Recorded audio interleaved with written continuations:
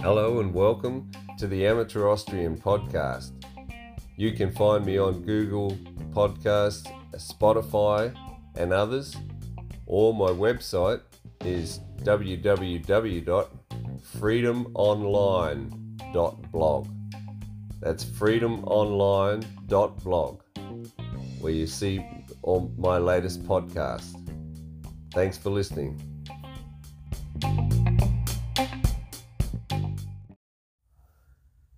Morning, anarcho-capitalists. It's the Amateur Austrian here. Today, I thought I'd talk about essential workers. What makes some people essential and some non-essential? And how does that make you feel if you're the non-essential worker? If you're the essential worker, you say, well, I'm all right, Jack. I can carry on doing what I'm doing. And of course I'm essential. Of course I'm more important. And my job's very important. I, save lives or work at Bunnings. I was absolutely disgusted and horrified when I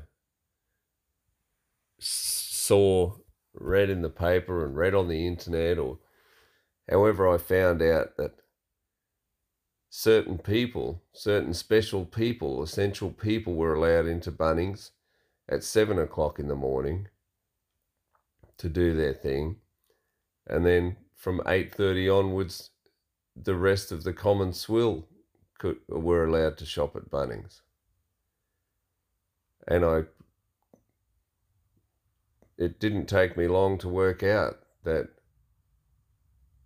I was non-essential. So what does that really mean? And how do you define essential?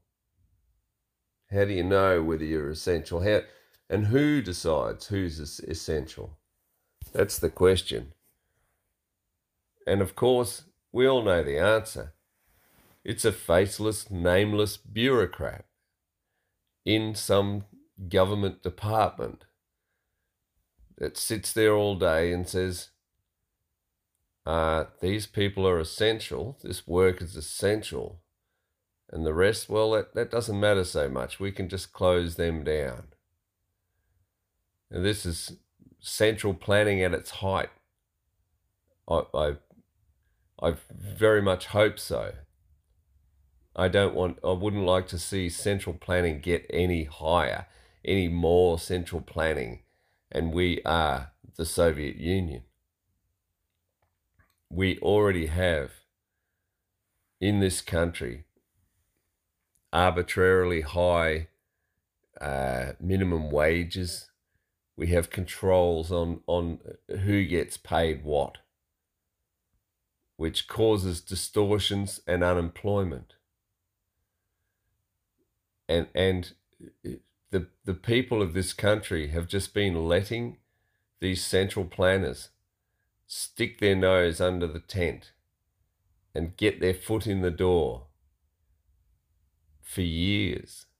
And they have just gone, okay, that's the rules. You've got to follow the rules. And not really critically thought about who might be making such rules and why we survived for so long without the rules. And we became prosperous despite our overlords controlling of us or attempting to control. And what did we do in Australia once upon a time? We just ignored the central planners. We said, yes, that's a lovely law, but it doesn't really work in practicality. So we'll just ignore it basically and carry on doing what we need to do.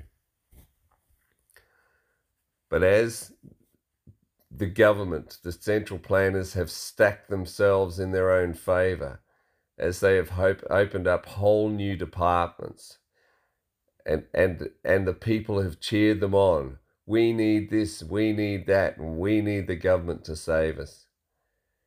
We end up in a dystopian nightmare where some faceless, nameless bureaucrat sitting in an office, just like we used to poke fun at the Soviet Union for. When I grew up at school, we were taught at school how bad things were in the Soviet Union. Don't look past the propaganda that there's nothing on the shelves because everyone's so rich in the Soviet Union. Look past that lie and see that there is no goods and services, and that makes you poor. Having lots of currency in your account does not make you rich. Being able to buy a lot of stuff with it makes you rich. If there is no stuff on the shelf to buy, you are dirt poor, just like the millionaire next to you. So for years, we knew that the Soviet Union was a Ponzi scheme, was a centrally planned nightmare in which people lined up for bread. And if I heard this the other day, someone said people used to just line up. It was George Gammon. All credit to George Gammon. People used to see a line in the Soviet Union and they'd stand in it without even asking what they were lining up for, because they knew that it was better than nothing. Whatever they were going to get, whenever they saw a line, they knew, okay, that's something people want. So they just lined up for it so they could get it.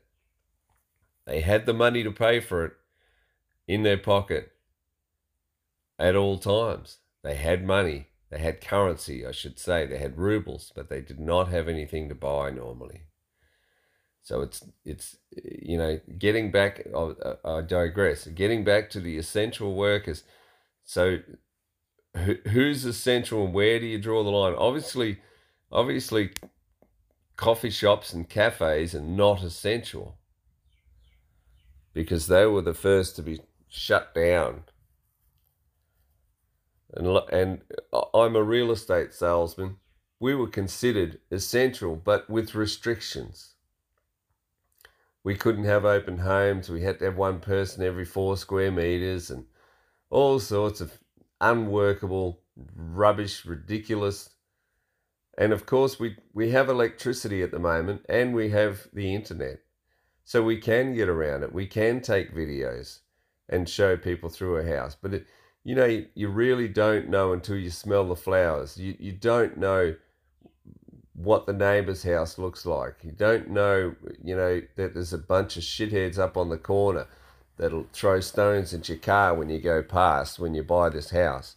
There's all sorts of things you don't know by watching a video or doing some sort of a FaceTime walkthrough. But we were able to operate. And I was disgusted, absolutely disgusted. So on one hand, I was an essential worker that was allowed to keep operating, but I wasn't counted. There was even more essential workers that had to have government uniforms on, like ambulance officers, doctors, and so forth, that were allowed to shop in Bunnings from 7 till 8:30. And that you were just made to feel that you were not important.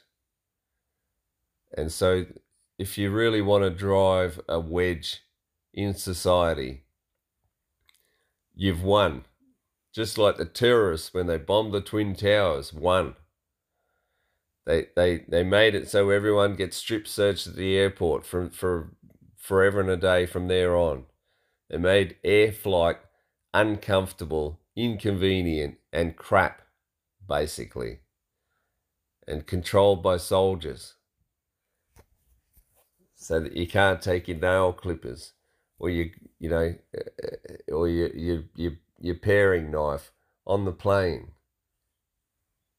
You can't even have it in your luggage, down in the hold, it's just ridiculous what they've done to us, the central planners. And so now we have a divided nation of essential people, essential workers that know that they're essential and they're all right, Jack. And then there's the rest of us common swill who can only operate at the government's behest, as if we get our freedom from government, not God or nature. As if we have to turn to the government to grant us our freedom. This is absolutely incorrect, guys. We are born free. We do not get our freedoms from the government. We are born free. But what did we do in this country and all around the world? We couldn't wait to get a holiday and shut the doors and go home, or we were frightened of the fines we would receive. These people have so much power that they can steal from you even more than they stole from you last year. They can threaten to steal everything and at the same time close you down and steal from you that way anyway. There was no escape. But if everyone that was told to shut down stayed open, they could never arrest all of us. And we're starting to see the light at the end of the tunnel, where people have had enough now. Unfortunately, it took to get to this, and it's going to take a lot more because of the depression that was coming anyway, that was caused by the government's money printing. The depression that is coming upon us now is going to make a lot of people very angry. And when enough people, when you get that critical mass, when you get enough people pissed off, and the government realizes they can't do anything about it, that they can't resist it, they don't have enough soldiers, they don't have enough guns, the weight of public opinion goes, if it looks like they're going to be thrown out or out of power, they flip on a dime and allow you to do what you want. And really, everybody in the country, I knew when they cleared Bondi Beach and the people behaved and went home and did what they were told because they didn't want a fine or to be put in a cage. I knew we were buggered then. I knew that we had a compliant population, and a compliant population is not a recipe for success. It's not a recipe for prosperity.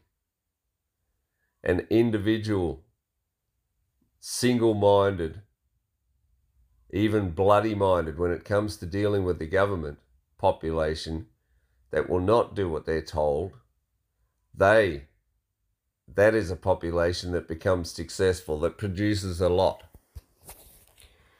Not a compliant population. A compliant population just drudges along and does not produce a hell of a lot of goods and services, and our standard of living is very low if we're compliant. So the essential workers that are on the government tit, the essential workers that receive the stolen loot taken by government, one day are going to realize soon that it was all a big Ponzi scheme, and their wages will disappear by way of inflation or deflation. But their wealth will disappear. Their income will disappear or become useless. They might get their $3,000, $4,000, $5,000, up to $8,000 a week if you work for the government, and it won't buy them a box of matches. All those essential workers will, and it's not their fault. Don't take this as a criticism. If you're an ambulance officer or a policeman or a doctor or a fireman, it's not your fault. But your job would serve us far better if it was in the private sector. Competition would sharpen you up. It's lovely to just receive the wealth of the producers as wages, whether you're good or not good at what you do. That's lovely if you're on the receiving end of that. But as a whole, it's bad for society. And one day the essential workers will work out that the wages they receive, their compensation, has far outstripped their productivity. And then when the inflation really gets going, they'll realize that they're no better off than anyone else. They still can't buy anything. When the shelves are empty, the millionaires and the paupers will stand next to each other and bash on the doors of the banks and say, "Give us our money back." Or they will line up like in the Soviet Union for half a day for a loaf of bread. Right, standing right next to each other. One will have lots and lots of rubles in his pocket, one not many, and they will be even.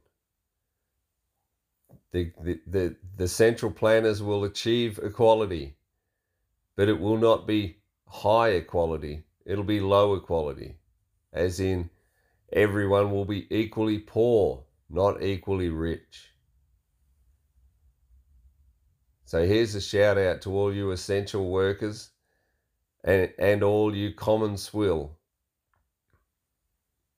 We are no different to each other.